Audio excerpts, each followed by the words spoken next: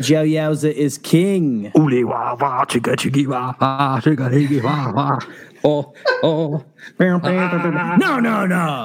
Ah, la. No. Unite. There you go. I have never enjoyed anything in my life as much as I enjoy that performance. Also, what is going on, Bombad fam? We got a special episode to you today. It features the one and only Alden Diaz of Octo Radio.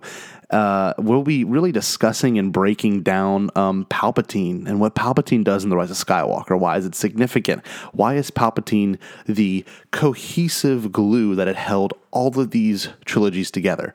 So, there's actually a cross-posted episode on his page as well. So if you're a fan of Octo Radio, or if you're not, you can definitely listen to the Bombadcast here, and then jump on over to Octo Radio, subscribe, get some episodes downloaded, listen to his fantastic coverage of the Star Wars world and the Star Wars galaxy. He's got some amazing guests on his show. He actually let us in on a couple of ones that are coming up soon, and frankly, I am beyond excited to hear some opinions that are going to be coming from his show and some great coverage of this, universe.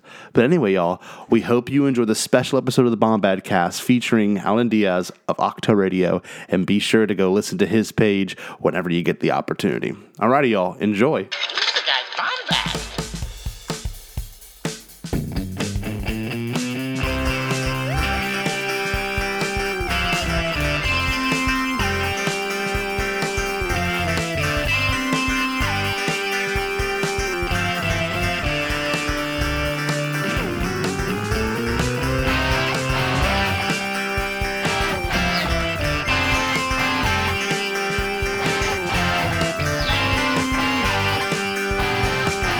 To the Bombadcast. Sheev Palpatine. That is today's discussion. It was a lost discussion, and now it's been refound and better than ever. Truly, Sheev Palpatine. And Sheev Palpatine. Yes, a What's topic going on, once by the way? thought dead. Speaking Yes. out from the unknown reaches. In the voice of the late Emperor Palpatine. Yeah. And now here we are, The Dead Sea. raging forward from Mustafar, emo as hell, charging into Exegol with our sabers ignited, unafraid. We're ready, man. it's awesome. We're ready. We're ready to go, man. I mean, like, the dead You know what? speak, I want to. all bets are off. Yeah, the dead do speak. We speak, and we are dead. But the thing about this is, we wouldn't be in this position if it wasn't for the trailer that got us there. And plug, this on the part of everyone. But the trailer, the Rise of Skywalker trailer that we all saw at Celebration when we saw it, On the same show was floor. kind of what. Well, it's what really triggered this new obsession of Palpatine again. Just the hint at it is what really blew everyone's minds. And I think it was brought up in the Lost episode, but the Chewie We're Home was a huge moment, and we knew we were going to get something like that. Yeah. But Palpatine was another huge moment in a trailer reveal that we had no idea we were going to get that, like, at all. And I don't know, what was everyone's initial reactions? You've seen mine, so let's get that out of the way. I mean, it's obvious, but like, Alden, when you were in that showroom floor and in the heat of the moment, whenever the trailer finally ends, fades to black, and then you just hear the cackle, what bled through your mind instantaneously? My first thought was, I was surrounded by strangers. I was there completely by myself, but it was a communal experience. And I just remember looking like to my left and to my right and thinking, is anyone else completely shocked that JJ Mystery Box Abrams is giving us this up front in the teaser trailer? Like, what is he hiding if he considers this okay to market? Because he wouldn't even market. He didn't market Rey holding a lightsaber just to preserve the reveal. In Star Trek Into Darkness, he refused to reveal that he was using Khan. So what if willing to just put this out there? Like, what could there be? It was a perfect tease. It was. And I know just from I mean, the people in this, the collective talking right now, obviously are just crazy Star Wars fans. But like when you're in Celebration, Speak for yourself. You're just one of 60,000 crazy Star Wars fans. You know what I mean? It's just insane to like even fathom like they pulled that, and like, you know, even my dad was like, "Oh my God, Emperor Palpatine," and my dad's, you know, just watches the movies with me, you know. So it was one of those things like even for someone like my dad to even acknowledge it was just such a horror. It was so crazy. And you're right, Alden. No idea what we're gonna get, and we did get some great reveals in the movie itself as well with that character, you know. Yeah, and the laughter around the world, man. It was crazy. I mean, and doing it at the beginning of the weekend for the fans that obviously would congregate there. I mean, it set the tone. It was electric. People walking around. I mean, I'm in the convention center eating a pan pizza, a personal pizza, and somebody goes up to me and looks at me and goes, "The laugh," and I was like, "The laugh!" Like you don't even have to know each other. Yeah. Oh. Everybody. It was amazing. We're standing in line for a panel, and someone goes, "Dude, the laugh." Like it was just this tone, and even JJ was like, "I'm shocked that we could have Ian on set and it didn't leak." I was like, for real, stunned. Oh. Well, and just, I mean, another thing that you could do, quote, walking around Celebration that year, your shirt right there, Alden. Roll it again. It's funny. Talk of the weekend. Dude, it's funny on our video that Scotty features a front and center in, man, is like, it's funny how many people are on there like, what'd that guy who came out on stage say? What'd he say? I have no idea. Why are they? And we're like, who was that old man? What's that? Who's that guy with the stuff? Who's that guy? It's Palps. You know, Palps has been a lounge singer for all the years that he's been hiding. Nice, dude. I just what an atmosphere that was at that celebration, though, man. Like, you're right. Like, just the whole JJ being like, I'm going to drop this, and why not bring him back? And immediately as I heard it, it was like, clicked into place. Like, that's why Kylo was saying, show me again, grandfather, the power of the darkness to the mask. It's like, why would Anakin do that? No, that makes no sense. Just it all clicked into place, and just so good.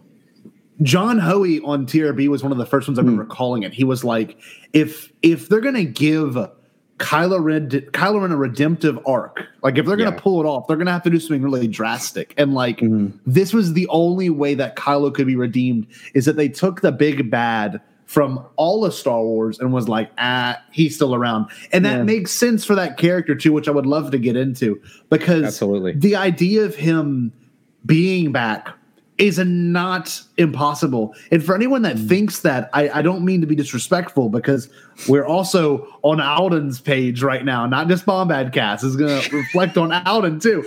I don't understand the curse of crossovers. I don't know how anyone would be like, wait, I've said it too.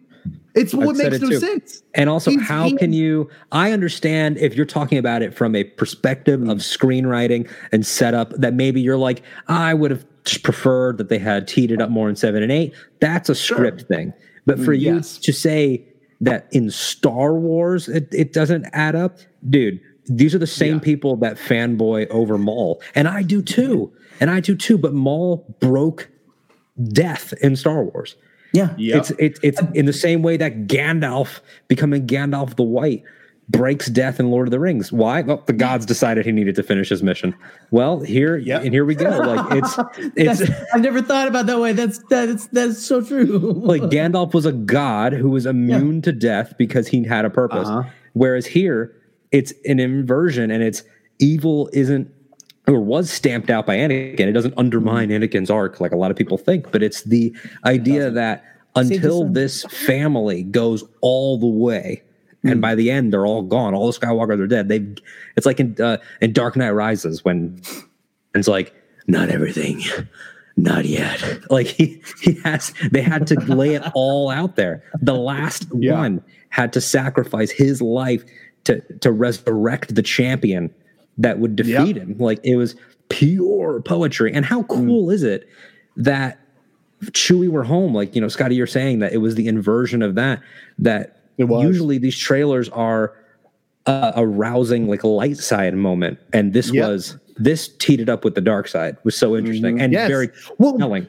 Just hit the fan, in terms of marketing as well, because, like, Chewie, we're home. You're right. We're not only seeing the return of these good guys that were like, oh, the generation's getting passed from them to them. You got Leia, Han, you got Chewie, you got Luke, you got Lando. And I'm like, it's missing somebody, because this same dude was the one that was from the prequels all the way to the original trilogy to the sequels now is just like, and that's in the thing Rebels and Clone Wars, like Rebels. I feel like we're crossing over with everything. Now This Is Podcasting for a second there. So from the sequels to the prequels. Anyway, sorry. But you see, you're right. Like, this is gonna be like the Battle of Exegol, where other podcasts start showing up as it goes. Like, Rise. Oh, that's awesome. Podcast. But Jay, what do you want to say? Sorry, I'll stop. Oh no, Jerry. What did you want to add? You had I was just making more puns to, like, podcasters, but the whole voices scene with the Jedi of the past talking to Rey, but it's like Jason Ward and Ken Napsok and Joseph Scrimshaw and, like, everybody, like, shoot, even Hello Greedo's in there telling us Hello Greedo's there. I mean, I just had the wonderful women of Force Toast. You can hear them clinking their glasses together. Like, it would just be everyone's signature thing. Like Laura going, Attack of the Clones ain't that bad, okay? Just give it a shot. Attack of the Clones. Let's talk Attack of the Clones is good.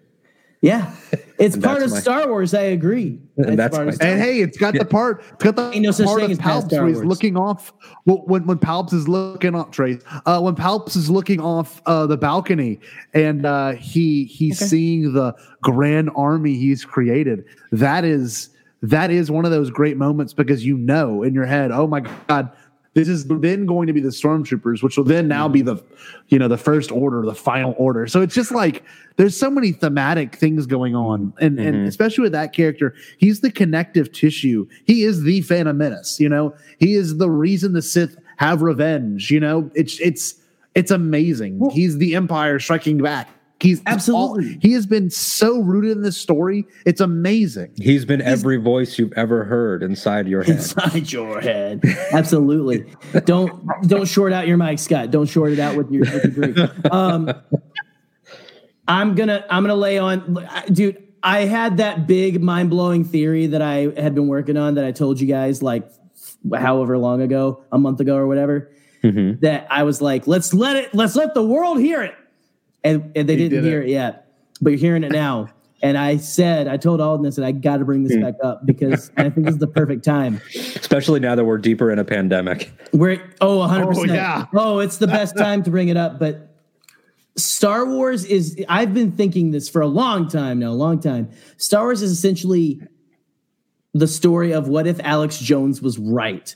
And like the Illuminati, almost said the Illuminati. The Luminara. That would have been dumb of me to say Illuminati. The Luminara. Yeah, the Luminara. But like the Illuminati are in charge of everything. And like it's Satan incarnate is president. And what is calm down. No, don't write angry letters right now, okay? Or do. Please. I told Scotty Alden, I've told him over text, so like I'm probably on my Facebook probably going to have to bail out like I did in the 2016 election because by the time COVID-19 is over, I'm going to have a lot of people who don't like me anymore. Same. Yeah, hard same. But for real, it's like the lizard people are in charge of the government and they've got an angry cult out in the dark reaches of space that are building giant clones that are kind of scarred. We don't know really why. And the lizard man is going to throw his spirit into the body of these clones and they smell like rotten meat. Like all the steaks I get mailed to me from those mail order things that I have every single mail order steak catalog coming to my doorstep. I can't eat them all. It smells horrible. And so I imagine what it's what he smells like. But that is the truth, and you cannot hide the truth. Did you guys see that he came back? By the way. Yeah, that he was like, he's been protesting in the back of a car or something. Let's not throw this into a political or anything podcast or a conspiracy. Which Alden, just so you know, me and Scotty have always, since we started, wanted to eventually maybe do like a little paranormal podcast. Eventually, just that'd be cool. Couple random. Speaking of paranormal, Jerry, go back into what we're talking about. But wait, hold on. But there's something there. You know who should not be allowed on the Paranormal Conspiracy Podcast? Mace effing Windu. And it's because Mace Windu has that line where he says, I sense a plot to destroy the Jedi. It's like, well, why don't you sense a little harder? If you can sense a plot, then why don't you hone in on that and walk like 2 blocks that way to his office? Because he's right there. He's right there. Yep. Right. Yep. Oh my gosh, that's amazing. Yeah, it is funny, but it's just like, that's Palpatine though. He's like evil incarnate. He knew how to like manipulate everybody. It's what if every horrible thing you've ever heard is a rumor about like a conspiracy, that they're all horrifying, right? Horrifying if true. Big if true is my favorite phrase. Yeah. I hear people say big if true. Big if true. But think about that. This dude is like manipulating all of society. And not just a country. Mm-hmm. He's manipulating a galaxy. And making plans upon plans upon plans upon plans. Like you said, why are we so surprised? Why are we so surprised that this dude is like, yeah, I got some like random clones just in case I'm going to throw my body into. By the way, when I was having Luke Skywalker try to kill me, Yeah, and again, like it's that whole... Maybe I was trying to take over his body. The added context of this movie changes... Well, it doesn't change Return of the Jedi, but you can now look at that if you choose to and say, wait a second, was he trying to have a new Padawan, or was he trying to This is what the Sith has been all about. It's amazing. Yeah. It's living forever. Well, I mean, it's true. Voldemort and not being able to let go. Well, think about this, too. That's a great point, because Palpatine, at the height of his power, he had just been scarred, and right before he becomes emperor, then he has his experience, or he was then emperor. What I'm trying to say is, essentially, he's got a beautiful young apprentice that he could also then jump his spirit into after he's been scarred. Only then for him, that same apprentice, to go to Mustafar and get tore up, and then he is permanently damaged as well as him. So that soul jumping could not happen to Anakin. It would have only happened to Luke if that indeed the case. Yeah. I didn't think that's why he kept trying to replace him, right? But that's great. I'm sorry, I didn't mean to laugh. It's not laughing. Your point is amazing, and I love it. I'm just thinking of Sheev like sitting there, like, yes, he's. Some would call him damaged goods because he lost his arm, but I don't judge. Yeah. And then like he goes to see, like you see him like sitting by him on the shores of Mustafar, going, well, crap, my boy. Yeah, exactly. Yeah, like when he gives him that little like hand on the forehead where he's like, "This is a rather unfortunate." Like, it's like the Office. He has like a confessional or whatever. Yeah, and go ahead, Scotty. Well, it's interesting because all the things that Palpatine did not foresee happening was all brought on by like Padme, or was brought on by Kenobi, which then was brought on later by Leia, and it's kind of cool because the only people that have pretty much ruined Palpatine's plan were Skywalkers. Yeah. And I love that by the end of it, and mostly the women. Yeah. Yes, and it's been most of the women too. And like the fact that he's like, I'm just going to kill Ben Solo. There's no point in even trying to jump into his body because he's pointless to me. I'm going to jump into obviously Rey, who is probably much stronger and much better. And is also it's also a vanity project thing where it's I've had it. I mean, the line of "As I fell, so falls the last Skywalker" is peak pettiness, and it's him saying, "I have had it up to here with this family." I've had it up to here. We're done. And it's going to be, and it's for no one else in the room but him, because it's not like any of his Imperial attendants are still there. It's not like, Anakin's ghost is there. No one in the room knows what he's referencing when he says that. It's just, I've been sitting on this for so long, and he's usually such a chess player. A prequel or original trilogy Palpatine probably would have talked to them for longer, maybe tried to get them to fight or something, tried to hold this Palpatine. I mean, it's called the Final Order for a reason. He's finally going to get his hands dirty, and he's done. And it's scary. Yeah, man. Well, I was just thinking about how. Oh, I'm sorry, Jerry. You go. No. Because I'm go on, because I want to hear your point.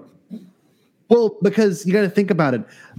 Palpatine was able to convince a Anakin Skywalker, obviously, to completely change the dark side for him using his love. And then you get Luke, who he tries to tempt, but he doesn't really tempt all the way. Obviously, I'm like a Jedi, my father, before he throws the lightsaber, but he still gets him to break, because he does go and try to kill his dad for that hot minute when Leia gets brought up. And then Rey is the only one not to be tempted, number one, and to then, of course, actually kill him, because no Skywalker, you could say Anakin did it, but he obviously did not. You know what I mean? He just threw him off, which his essence transferred. But it's interesting. Rey was the only one, and she was not a Skywalker, who then, truly, hopefully, from what we know, killed him. And you know what, y'all? Technically, his blood too, which is crazy. It's the only thing that could exactly him was he created his own demise, which is kind of crazy. Yes, so, which is such a Sith thing. Which is it is. I mean, that's what happened with Plagueis, and that's what happened with Dooku. Like, you overplay your hand just a little bit, and it's always the downfall of dark side users in general. I mean, even non-Sith lords like Supreme Leader Snoke or Ren in the Rise of Kylo Ren comic. It's always like, if you had just, maybe if he was a little bit more like prequel Palpatine, he would have survived Exegol or something. He would have lived to fight another day, but he went too far. Yeah. You want that extra little bit, man. It's like, what was I saying? I'm distracted. Scott has a cute puppy. No, it's Obi. It's Obi. He's scared of it. Obi-Wan. Oh, poor Obi. He's scared of it. Aw. But anyway, Jerry. But what you've been wanting to say something, and I feel like I've been cutting up. No. I've been trying to come up with. It's like the Michael Scott thing, where he's like, sometimes I start a sentence and hope I find it by the end and stuff. Like, that's kind of what all that was. But I just, talking about the whole thing with. I think I lost my Obi-Wan is so cute. I love him. I'm sorry. I lost my point. But no, just this whole thing of you've got this dude who has been trying all this time, has been foiled by this same family over and over again. Again, like the Sith, creating his own demise and all that. I don't know, I feel like so much was tied up in this, and even in the Rise of Skywalker novelization about Palpatine and everything. I feel like we almost know everything now. Where it's like, do you guys think that the secret to cheat death was what he was doing, like he was trying to do and stuff, like throwing his spirit into those clone bodies, and then I need someone strong enough to hold my evil. And so I'm going to put my in either my granddaughter or this. First, he's like, I'm going to put it in the Skywalker guy. It'll be the ultimate thing. And he's like, well, I can get the granddaughter now. So I'll just do that. That's even better. Yeah. Yeah. Like, he's definitely spinning both plates at the same time. Because we know with the whole Ochi of Bestoon thing, he would have preferred to just have had his grandchild from childhood, probably trained her in all the different things, lightsaber combat, whatever. And then when she was, completed her training, it's like, you're me now. But then that doesn't work out. And oh, surprise, those meddling Skywalker kids, now they've made her a Padawan. I'll work on the Solo kid. He was my plan B. He keeps alternating between plan A and plan B, which is part of the. I mean, we said this in the Lost episode that people won't be able to hear, but it's he's the devil. Like, he is. Yep. He's always whispering in the ears, playing every angle, and I said it earlier. when he wants to get his hands dirty, it's dangerous because he can already do so much devastation without getting his hands dirty. I mean, most of the Clone Wars, he's just given orders. But then when he does decide, okay, it's game time, he kills Savage, almost kills Maul. Like when he shows up in the World Between Worlds, he almost kills Ezra and Ahsoka. I mean, they had to outrun his dark magic and everything. Like he's dangerous, and he's so calm. Like he doesn't need to blow things up like a comic book villain. Or like Voldemort or orcs in Lord of the Rings. He's not a blunt instrument. And I think that's why Palpatine endures. It's because he is George talking about politics, and now he's, JJ basically talking about today's world where we have Nazis again. Surprise. So it's like these things tend to come back, guys. Like, lest we forget that, we can't just pretend like everything's okay now. Okay, we're in the future, so we're all good. I mean, look at what we're in the middle of. Not to get too real, like whoever thought I was just talking about that tomorrow, like who thought we were ever going to be in something like this? But go ahead, Seth. Go ahead. Well, these characters are dealing with the traumas of the past wars, and that's this whole entire issue is the prequel trilogy is them setting up the war. And then you get the war and the climax of the prequel trilogy.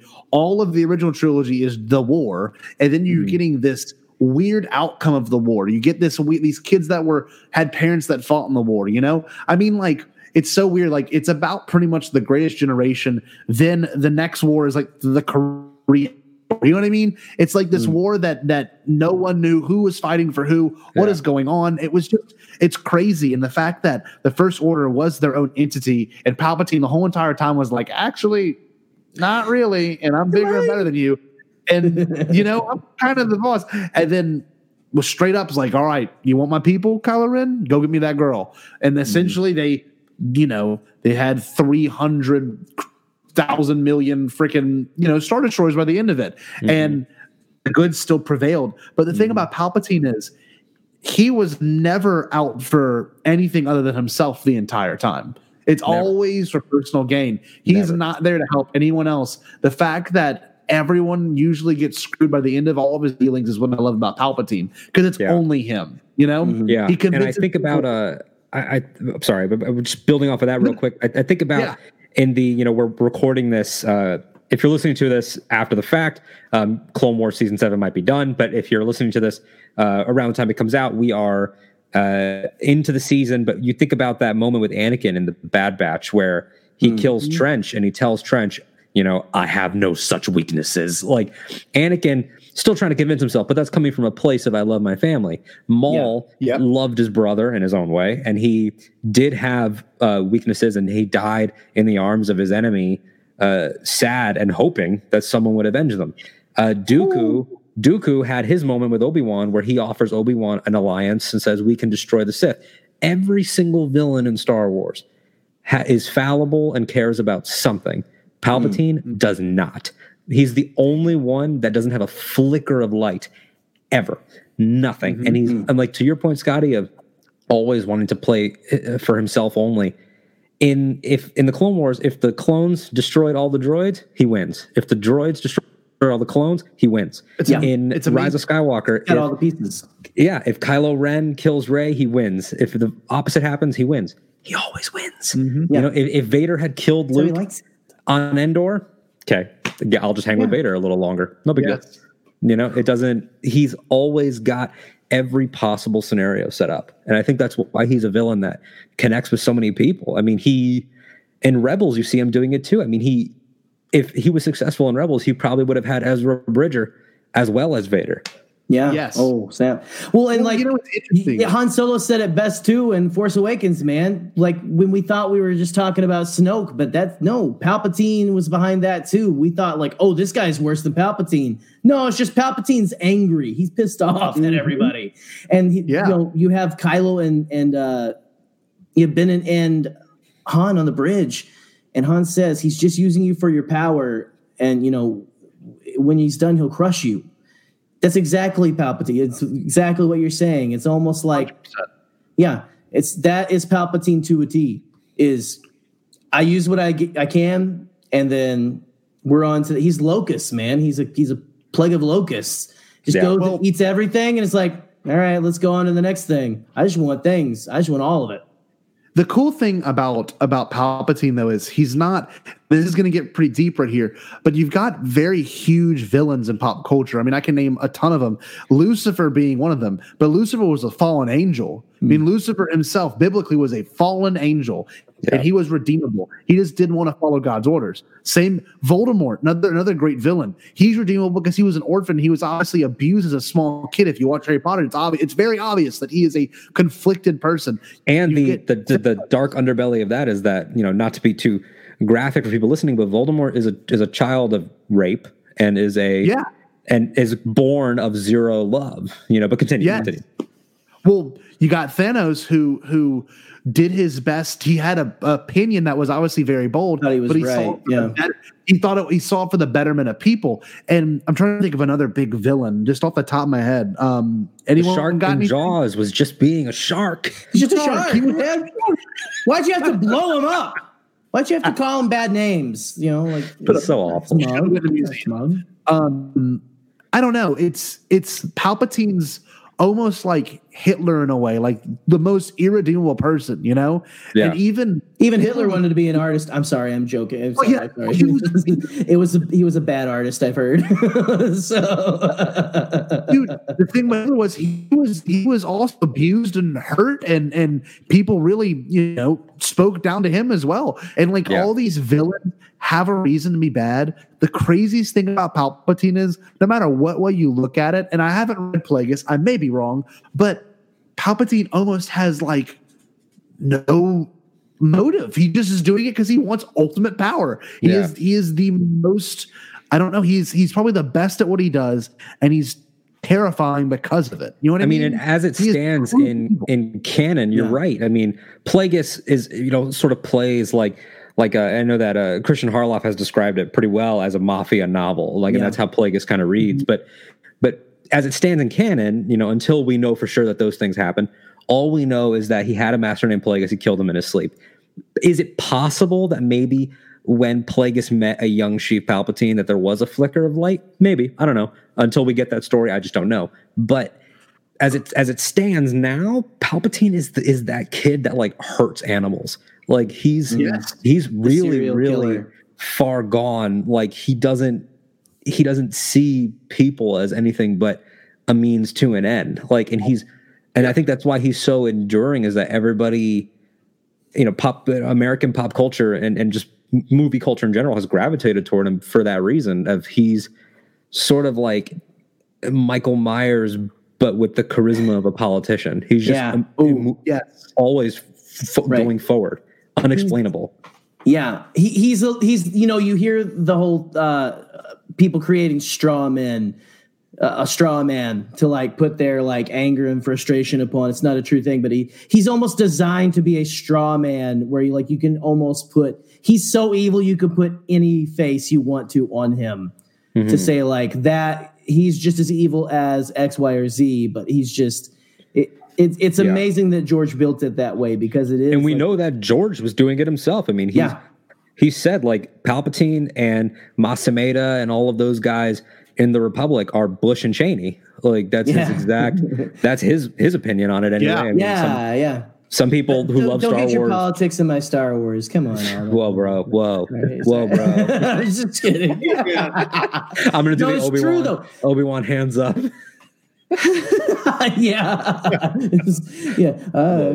you doing down there? Anyway, no, dude, it's 100% true. I mean, he's evil incarnate. He's just, he is all about the power. He's always been about that. He's always been about the plan upon plan upon plan upon plan. This dude he's not to be trifled with and stuff, and I mean, I don't know if we want to maybe talk about if they could have made it a little more clear throughout. I mean, again, you're talking about the script choice. That's a script choice to say they could have made it more. Really, all it would have taken was one beat. I saw somebody, and I really wish I would have written down their Twitter handle or something. It was a Twitter screenshot that I saw on Star Wars Reddit or something, and it was someone saying all you needed I mean, obviously they couldn't have known that Trevorrow was going to be out of the picture, but if they had the ability to, all you need to do is take Last Jedi exactly as is and just recut the ending just a little bit. You could still you could still have like, Tamiri Blagg, the broom boy and everything. Mm-hmm. But then if that movie ends with the laugh, that's all you need. Or like in my mind, if I'm Rian Johnson / JJ, I'm cutting from the Battle of Crate back to the Supremacy.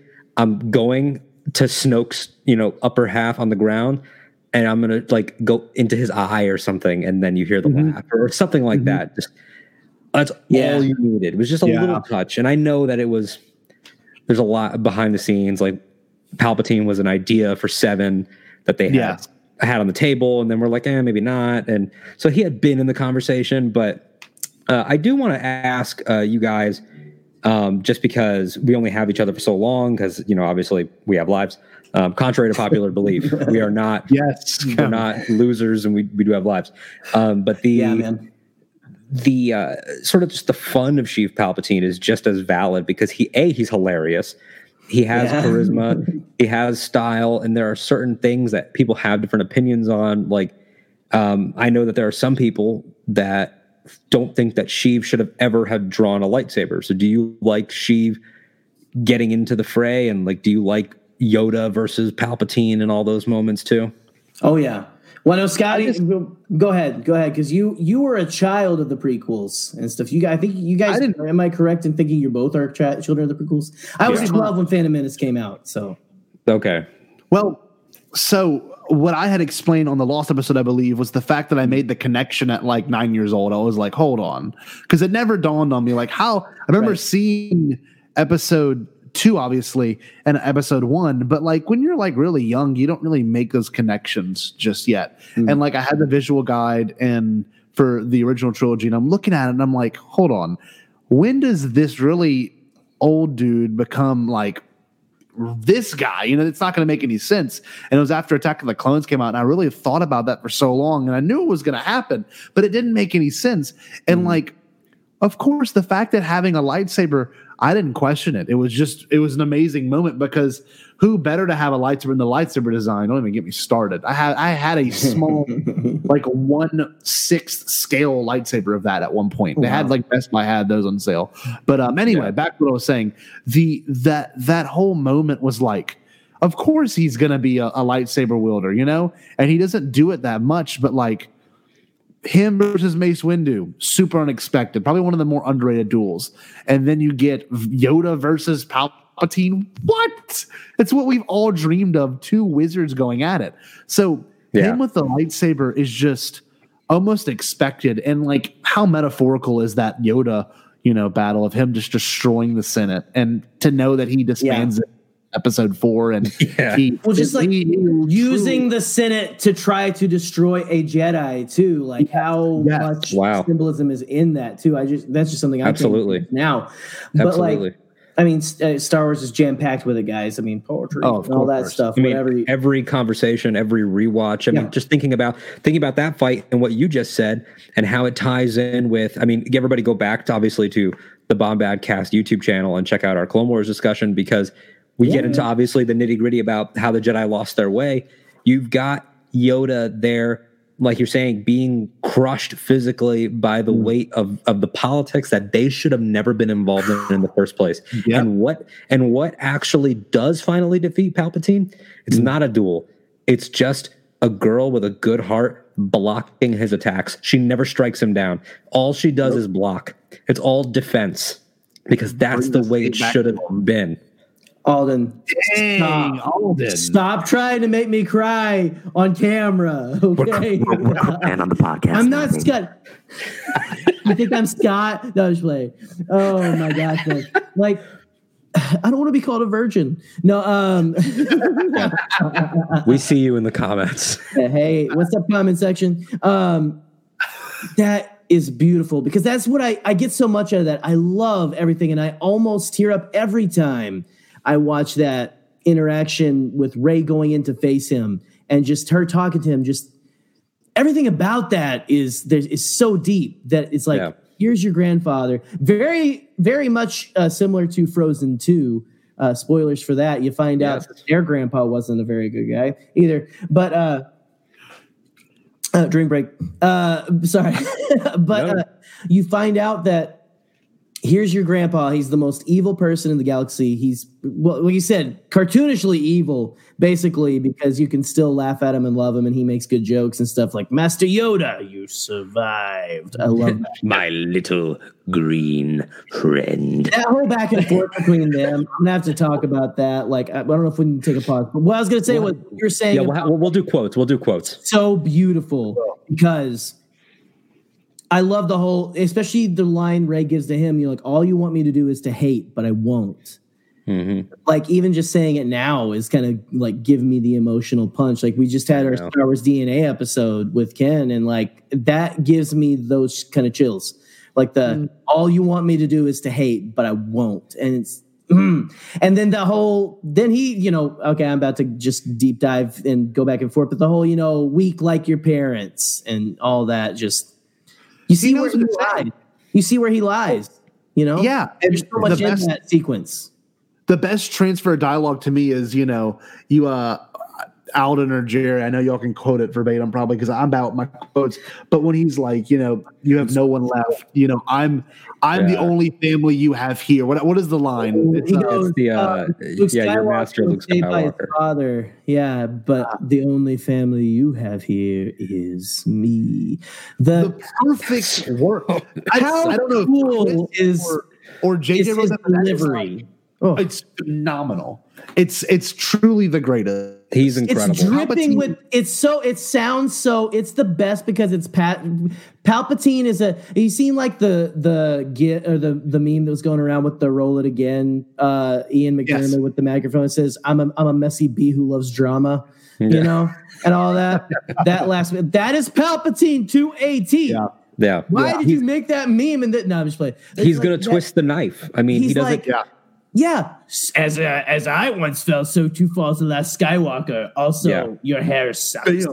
It's just, I mean, he really is so, like you were saying earlier, he's so petty. He's all that stuff, but just, I don't know, man. And with her, like, again, with Rey, it's the A, that he thinks she's alone and she's not. It's B, that he thinks that his son clone, well, that's novelization stuff, and daughter-in-law, I guess, was they were weak and they weren't. And then C, he sees love as weakness, all that. Yeah, go back to he sees love as a weakness, but then go back to the throne room on Endor in Return of the Jedi. It's the thing that provokes Luke into stepping up to the next level and dancing with the darkness, something that Rey doesn't do. Luke does have to dance with the darkness to defeat Vader. It's the whole idea that I'm going to destroy the family you've built. And he tries that with Rey too, of your friends in the sky. You see Finn and Janna and Poe and intercut with Steve's dialogue. Yeah.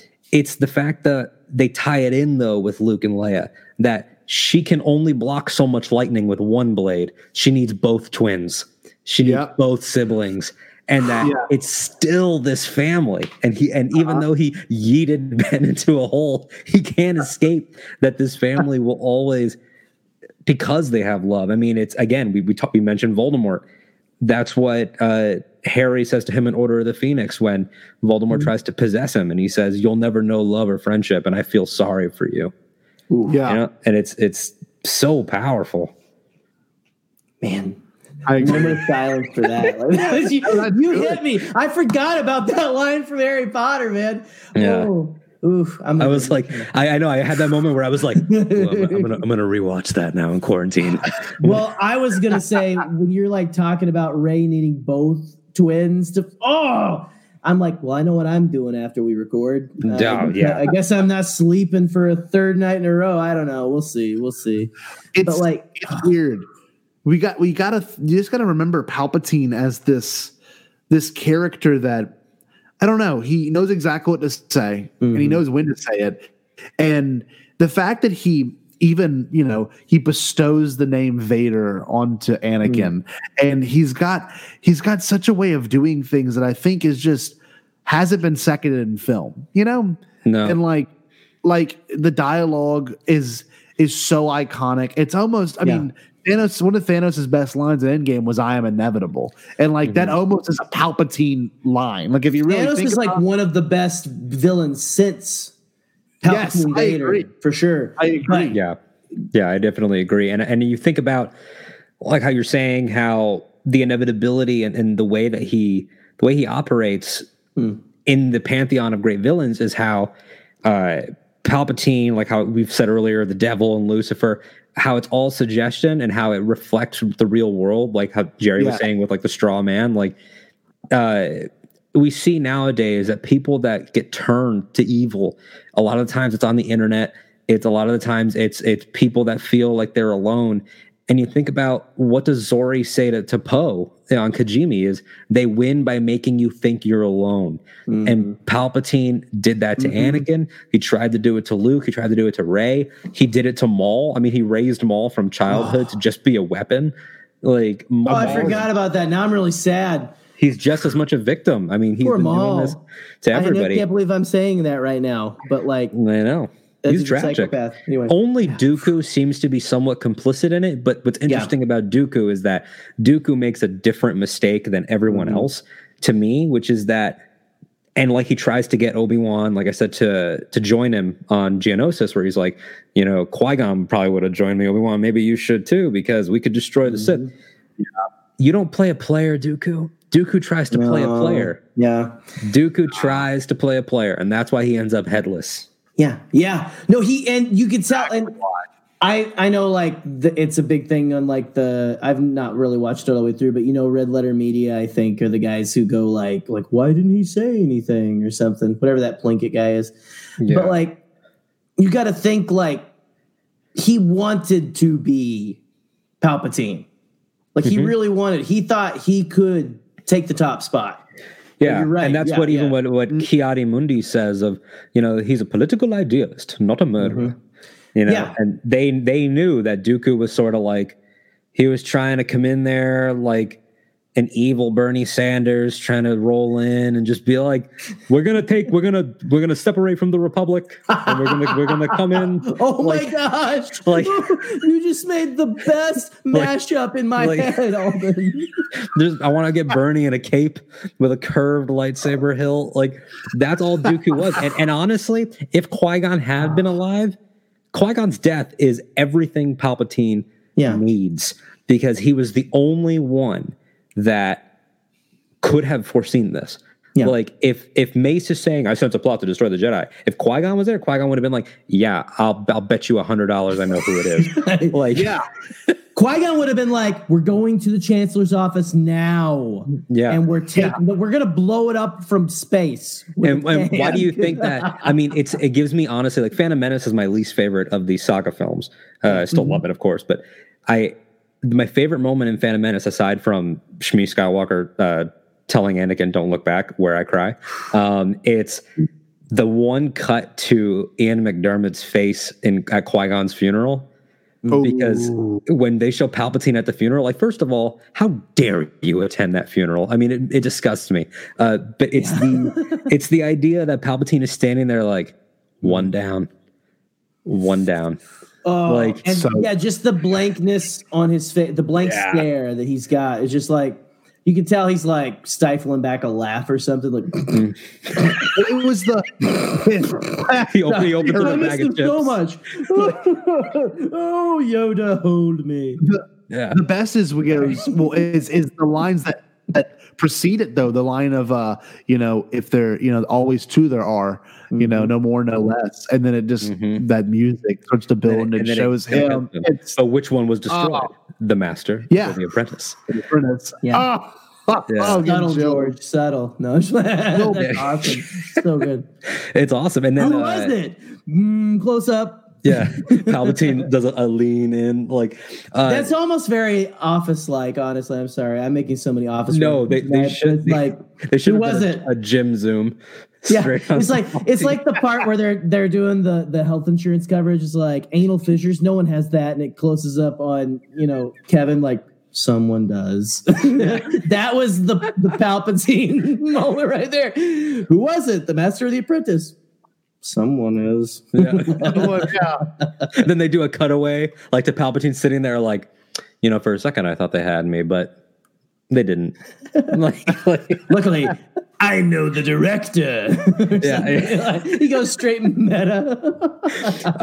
And Scotty touched on it there with the moments around that. That's also when you get some of the Palpatine lines. I know we wanted to talk about his dialogue of. That's where you get we'll be watching your career with great interest. Creepy. What are the lines that stick out to you across all of Star Wars that are your favorite Sheev lines? I literally just pulled some up. I'm like looking at them right now. I can give you literally 2 from the Rise of Skywalker. It's so good. Yeah. Oh, his dialogue in Rise of Skywalker is straight fire. That's so good. Jared, I want you to bring up the one you always bring up. So don't fail to bring. Don't let me down. I won't. I really want to talk about that Yoda and Palpatine like banter before. Go on. The one I love is the life force of your bond, a dyad in the Force, a power like life itself, unseen for generations, and now the power of 2 restores the one true Emperor. And he just sucks it up. At that part, there should have been a. It's like he wrecks them and then wrecks him again and then kills him. He's like, I'm just suck him. And then he becomes prom night Palpatine. He just is like, and then he does the Palpatine thing where he's like, he does the little turn. Yes. It's awesome. Yeah, my faithful. Yeah, links you have made. I love the idea that like in the fog of his transformation, he had 2 cultists so ready to do an outfit change. They run in and they're like, here you go. I've never heard it put like that. I like to think that there is a dark side power that is literally like force tailoring or something. It's like when like a bad guy on a Disney movie, like I got the magic ball or whatever, and now I've got fancy outfit. Yeah. Woo, look at me! I'm gonna go on a night on the town. That's what it's totally that. He's like, I'm coming back and I'm gonna look good. I'm not going to be wearing this. Red has always been my color. Parallels his outfit in Revenge of the Sith too a little bit. That vibrant red he has in Revenge of the Sith. Yeah, it's like a rebirth. Think about it. It's like a callback, man. That's so good. Yeah, it's like a rebirth. Well, the next line from real quick, while we're on the shirt, what's the pattern on the red shirt? Have we been able to like pause? I've got the 4K session like really like. Oh yeah. You got to send me a screenshot from the 4K. There's a good shot of him just like in his GQ photo shoot and that whole get up, in the documentary that was fantastic. So, it's the line that says, "Do not fear their feeble attack, my faithful. Nothing will stop the return of the Sith." And the fact that they say "return of the Sith" is really kind of cool too. Oh, yeah, it's a nice inversion. Yeah, and then.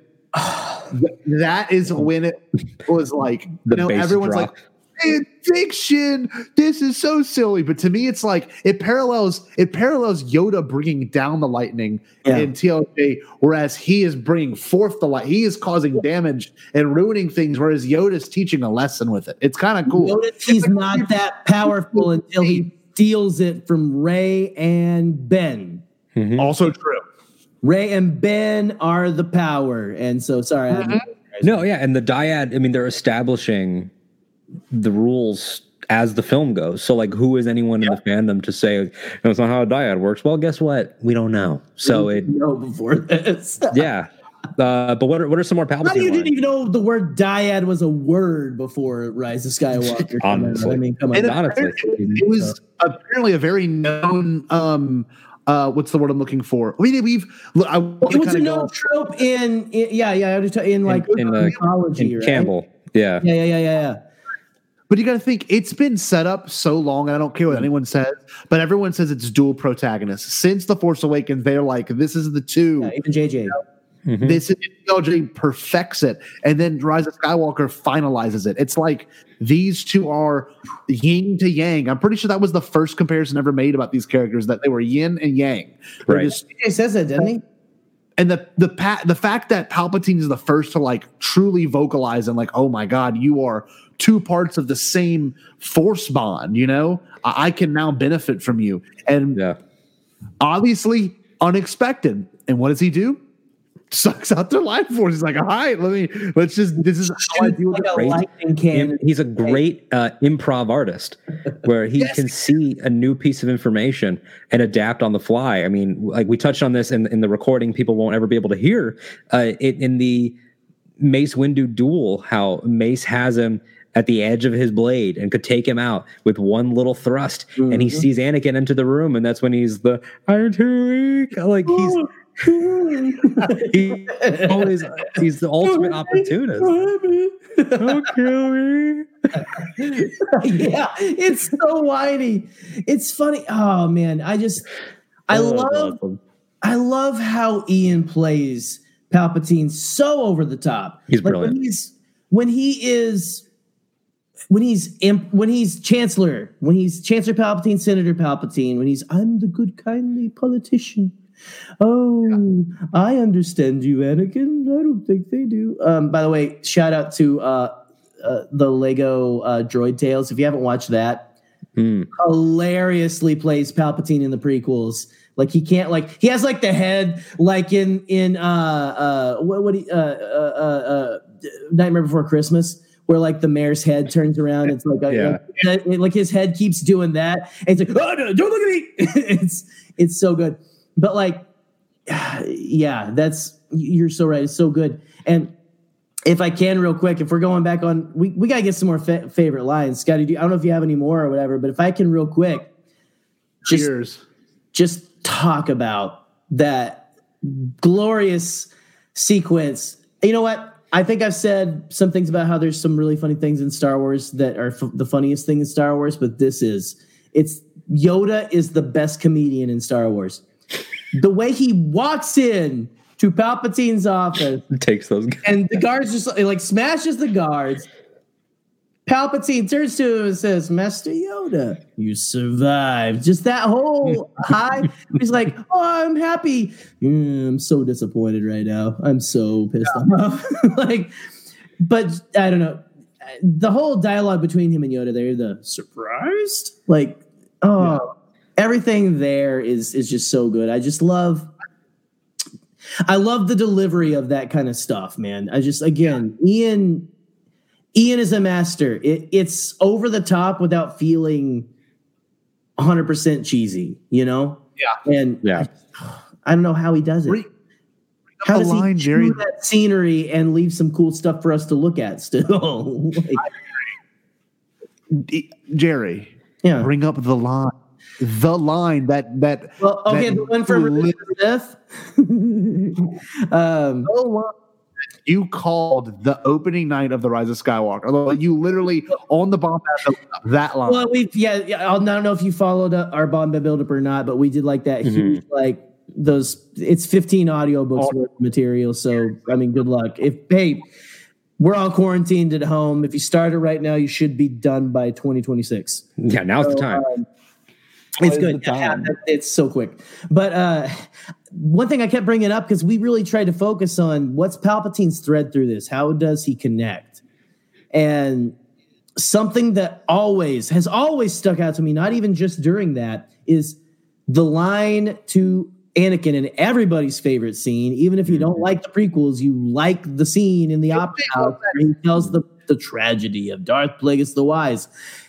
The line of when he's like, he knows he's got Anakin, hook, line, and sinker. And he drops the line, the dark side of the Force is a pathway to many abilities some consider to be unnatural. The whole time. And it's kind of like awesome that me and JJ think the same, I think, because I remember him in the line, like, the lines always stood out to me. And I'm like, thank you, JJ. Thank you. Where he says in the documentary, it's the greatest setup of all time. That it just sits there. It just sat there for over 10 years. That I saw that get a lot of eye rolls too. Like, oh, okay, it's a prequel line. I get it. Ham fist, blah blah. I'm like, no, listen to it. And also, true. Palpatine's mistake is that he perceives the young man standing in front of him, Ben, as just as easy and gullible as the young man he had. He even says, like, you're going to become what your grandfather could not. He thinks they're the same. He's like, look at you, your dumb confidence, your stupid long hair, you're the same. And same. All of it. Oh, and just, I don't know, the delivery in Rise of Skywalker is beautiful too, where it's just like I don't know. I know exactly how it starts. And he said, hold on, I got it right here. It was the opening line of the whole thing. At last, Snoke trained you well. And then Kylo Ren, I killed Snoke. I'll kill you, my boy.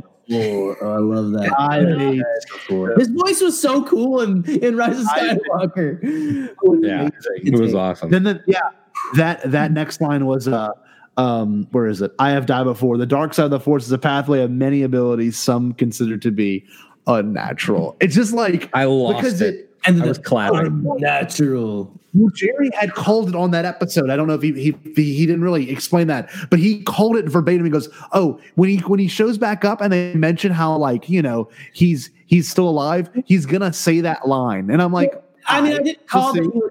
I don't think I called that he would say it exactly. I'm gonna go listen. I thought that was like, to me, that was the reason he was back. I'm like, why are we surprised he's coming back? That's why I'm like, why do you think that's such a throwaway? Like, oh, he's just trying to say, look, I watched the prequels. No, like that line has always had so much to me. We're not talking about space wizards and we're talking space magic. It's black magic, man. This is like sick, twisted. And it's show me how dark and weird it gets. And I love how goth Exegol is and how it all feels. And as all it's so just the tanks and the science and and just how it's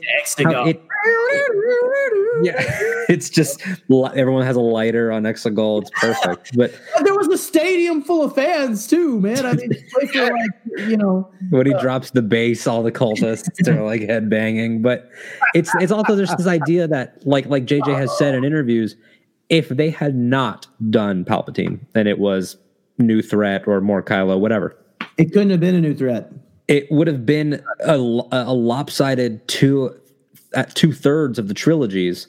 Yeah. Of all 9 would have felt like one unified thing. Like Palpatine is as much the constant threat as he is the constant unifier for the entire thing. I mean, even Rebels, like one of the lines that I was going to bring up is, it's not really a line. It's just, it was so surreal. I mean, Sam Witwer does an incredible Palpatine. Like, it's incredible. Oh, yeah. But having Ian back for season 4 was so special because he got to hear that iconic voice say, Ezra Bridger and Ahsoka Tano. It was so killer. Ahsoka Tano.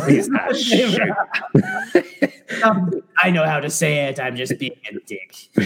I'm going to mispronounce your name. Yeah, that my probably favorite Palpatine line ever is Return of the Jedi, where he goes, "Young fool, only now at the end do you understand." It's so yes, it's so good.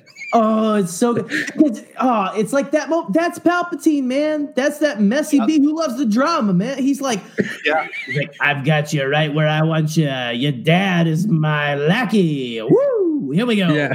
You know, it's like, and it's like I've done it. I've won. After I kill this dude, it's done. Mm-hmm. I don't know, and I love that too about him, that he can foresee almost everything except the power of love, except the influence that friendship and love ones have. And it's cheesy and crazy. I know it's like, it's a Hallmark moment, but for real, but it is, because that's Shakespeare. I mean, it's true, and it's always what villains in real life and in culture. It's something they can't understand. It's always that. And I had a conversation with my buddy Matt. Shout out to Matt, at Matt of Steel 57 on Twitter, a good buddy of mine, and we were talking about Palpatine in regards to the Charles Soule like Vader run, where the novelization of Rise of Skywalker and the Charles Soule Vader run kind of work together, because we see how Palpatine never fully trusted Vader. He never thought that he had fully he always was kind of like, could you turn on me? Like, you saw that he had, and even in Kieran Gillen's Vader run, he always had side projects and little things, but Palpatine had essence transfer ready to go, and Exegol, the backup plan, but he wasn't ready. The body wasn't ready during the Battle of Endor because Palpatine was waiting to be betrayed by Vader out of hate. He was ready for Vader to strike him down the same way he struck Plagueis down. He was not ready for Vader to turn out of love. And it's the fact that it's a positive motivation that throws him off guard. If Luke had died at Endor and Vader had stuck around for a couple more years as lackey, you probably would have overthrown him. But of course. Yeah. But you can't, and even Padme, it's her love for her people on Naboo that throws him off, where he's like, she goes, nope, I'm going to go back. And Palpatine has that moment of like, huh? What? Yeah. I love that. I know. I don't know if like you hear you've heard Ken Snapsack talk about that for sure. But that's my headcanon for sure, because like I love that too. That it's not just the Skywalker women; it's these women who get involved with. It's just the Skywalkers. It's these. I don't know. I just love that. I love. And Palpatine can't understand love. So go on. I'm sorry. I want to kind of get into something because I just remembered this. I was listening to the commentary on Jerry and I share a digital Movies Anywhere account, so we get to watch. He has the 4K. It's in the chill money, Disney. So we're it's mutual. Yeah, it's the chill money. Shilling for Sheev, baby. Shilling for Sheev. Yeah, baby. I was listening to the commentary of Revenge of the Sith, and Rick McCallum, and I don't know if this is still canon, but he straight up confirms he's like, this scene between Anakin and Palpatine pretty much explains how Anakin was made. I was like, it's always been the hypothesis, but the first time my wife watched it, she turns to me and goes, oh, so that's how Anakin was made? I was like, I didn't get that on my first time. How did you get that? Yeah. Good for you. But it's interesting to think that, let's say the schemer out-schemed the original schemer, being Plagueis. Mm-hmm. So Plagueis, how cool would this be? Now this is kind of fan theory-ish, but if Plagueis created Anakin out of spite to then have Anakin overthrow Palpatine later, you know what I mean? Like a contingency. Palpatine only knows hate, and for Anakin to be born out of nothing, immaculate conception, really. Yeah. And for that to even occur, and Anakin be loved by his mother his whole life, to then lose his mother, to only have one person to go to because he doesn't want to experience death again, is then Palpatine, who then steals it all away from him, convinces him that in your anger, you've destroyed her. Palpatine is just this master sculptor, and he just knows exactly where and when to put things and to manipulate people. And if your fan theory is true, it's Plagueis, again, don't play a player, where Plagueis is like, you may take me out, and I can't stop that from happening. That's the Sith way, but I guarantee you'll get yours at some point. Yes, at some point. That is the rule of two. A master has to kill. An apprentice has to kill the master each time. Yeah. And it'd be a beautiful thought to think that the lineage that Plagueis created was then the one that ends up killing Palpatine in the end, which then ends up inevitably destroying both lineages. And you get this whole idea of I've never had a conversation with any other fans about this aspect of it. Is we've all generally accepted that Plagueis probably, and Lucasfilm won't confirm, and that's and then maybe one day they will. They've said outright that Charles Soule's run is not supposed to be a confirmation with that panel that went viral, and that's fine. Rick gets her back, though. Just saying. Yeah. But it's the whole idea of why Shmi. Why somebody that what was it? Did he leave it to when you use that ability to influence the midichlorians to create life? Do they decide, or do you decide? Yeah, did he pick this young slave woman who is so pure of heart that it would have caused this domino effect? Because Shmi instilled in him the lessons of the biggest problem in the galaxy is that no one helps each other. Oh, yeah. And things like that. That's her idea. He says, "Mom, you always say." So it's almost like this irony of you guys, if you were going to impregnate someone, you should have impregnated someone worse because you picked the worst possible person. You picked You're trying to go for the person next door and just like missed. Like, yeah, you picked an amazing woman like to mother this child. And I know that in our original recording of this conversation, like my whole thing, kind of spinning off of yours, was that what if Anakin was created for Plagueis to essence transfer into, but Palpatine took him out in his sleep before he was able to do it, which Ray Carson's novelization does say Plagueis couldn't complete his transfer and everything, and sort of gets into that a little bit. But it's like, what if Shmi was going to give birth to Darth Plagueis or something like that? Deep. Like he was going to then Palpatine's like, I don't want to be a dad. I don't want to be a dad. I don't want to raise him. I don't want to pay child support because I'm evil. Just for evil's sake, so I'm just gonna kill him. It's crazy. This character, it's amazing. It is amazing. This Palpatine. Well, like she's the lizard people. They know exactly. There's birth control in the popcorn that you're popping in your microwaves. It releases the chemicals that causes your brain to turn into ferrets. There we go. And that's what George intended. That's exactly. Yep. George's original intention of all Star Wars. No, it's weird. It's just a wild episode, only because Palpatine can be discussed for the next. I mean, it will be discussed for the next 30 years. We could just go our next 30 episodes too. We'll just talk about Palpatine and have a different conversation every time. Yes, I will say that. Kind of like round this all out, just because we're running on time right now.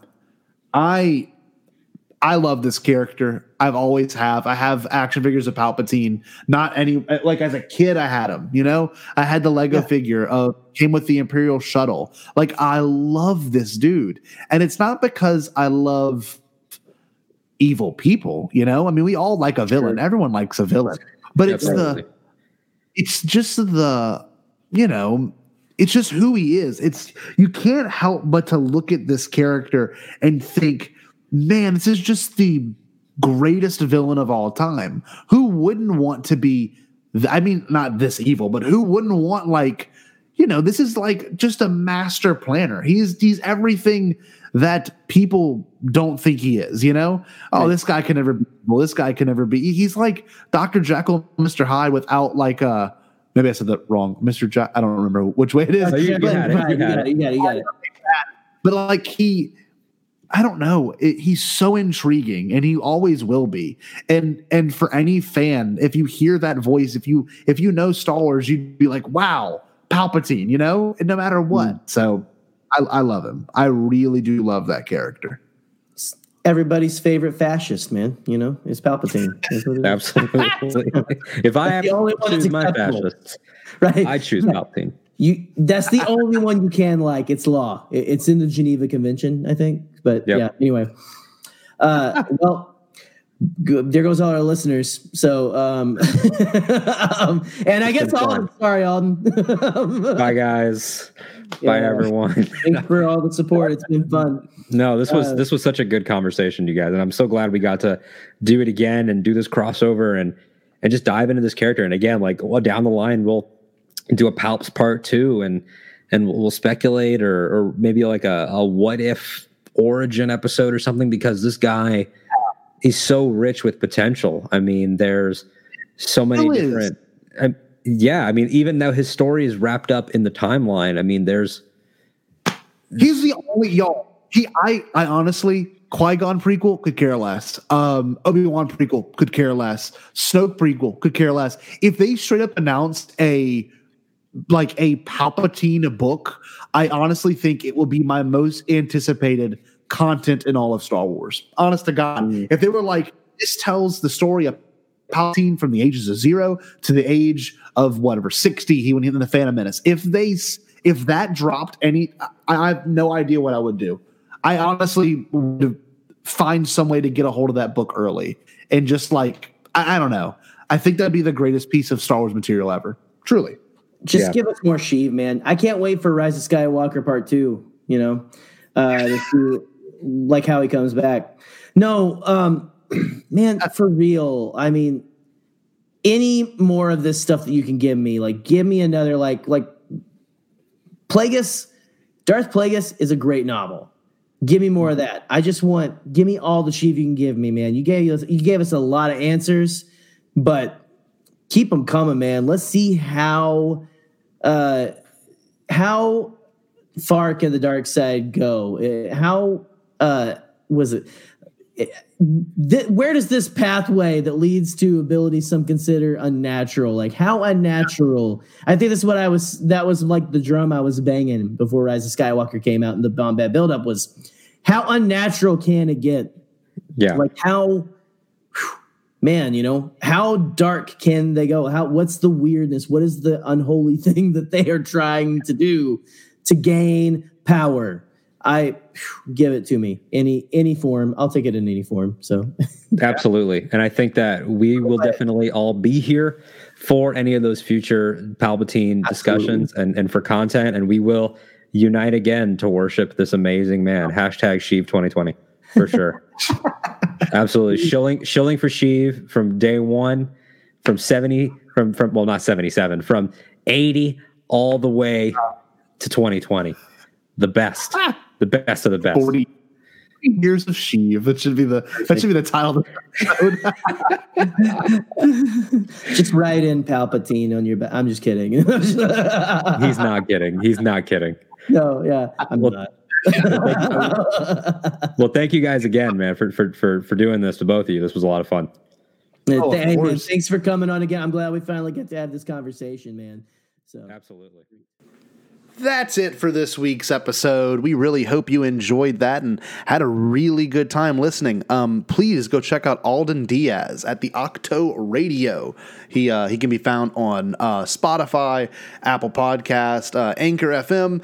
Go give it a listen. He's had some great guests. He recently had Alex Damon on. He had Joseph Scrimshaw on. And I guess he's having us on right now as well. But anyway, y'all, please remember to stay tuned for all things Bombad Cast. We've got some really awesome things in the works, and I'm not even kidding. We've got some pretty fantastic announcements coming soon, so we are super stoked for everyone to hear that. So maybe in about a week from now, you might hear some really awesome things happening. That's all I'm going to tell you. It's all about the hint I'm going to give you. But yeah, make sure you go on TeePublic and get a shirt from us.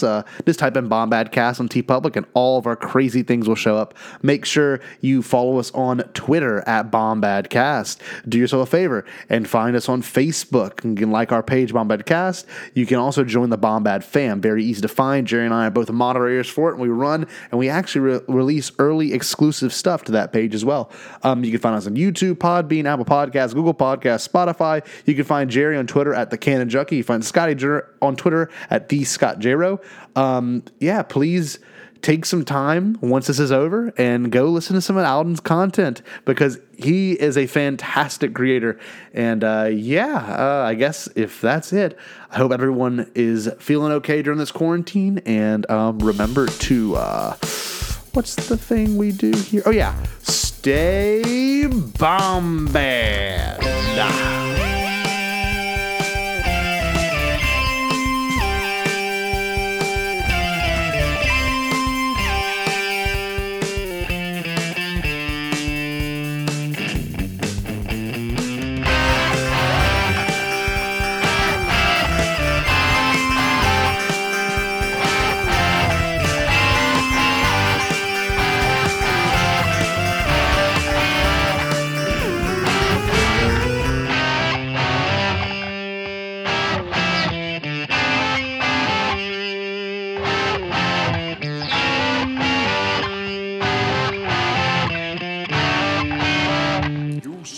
All Bombad.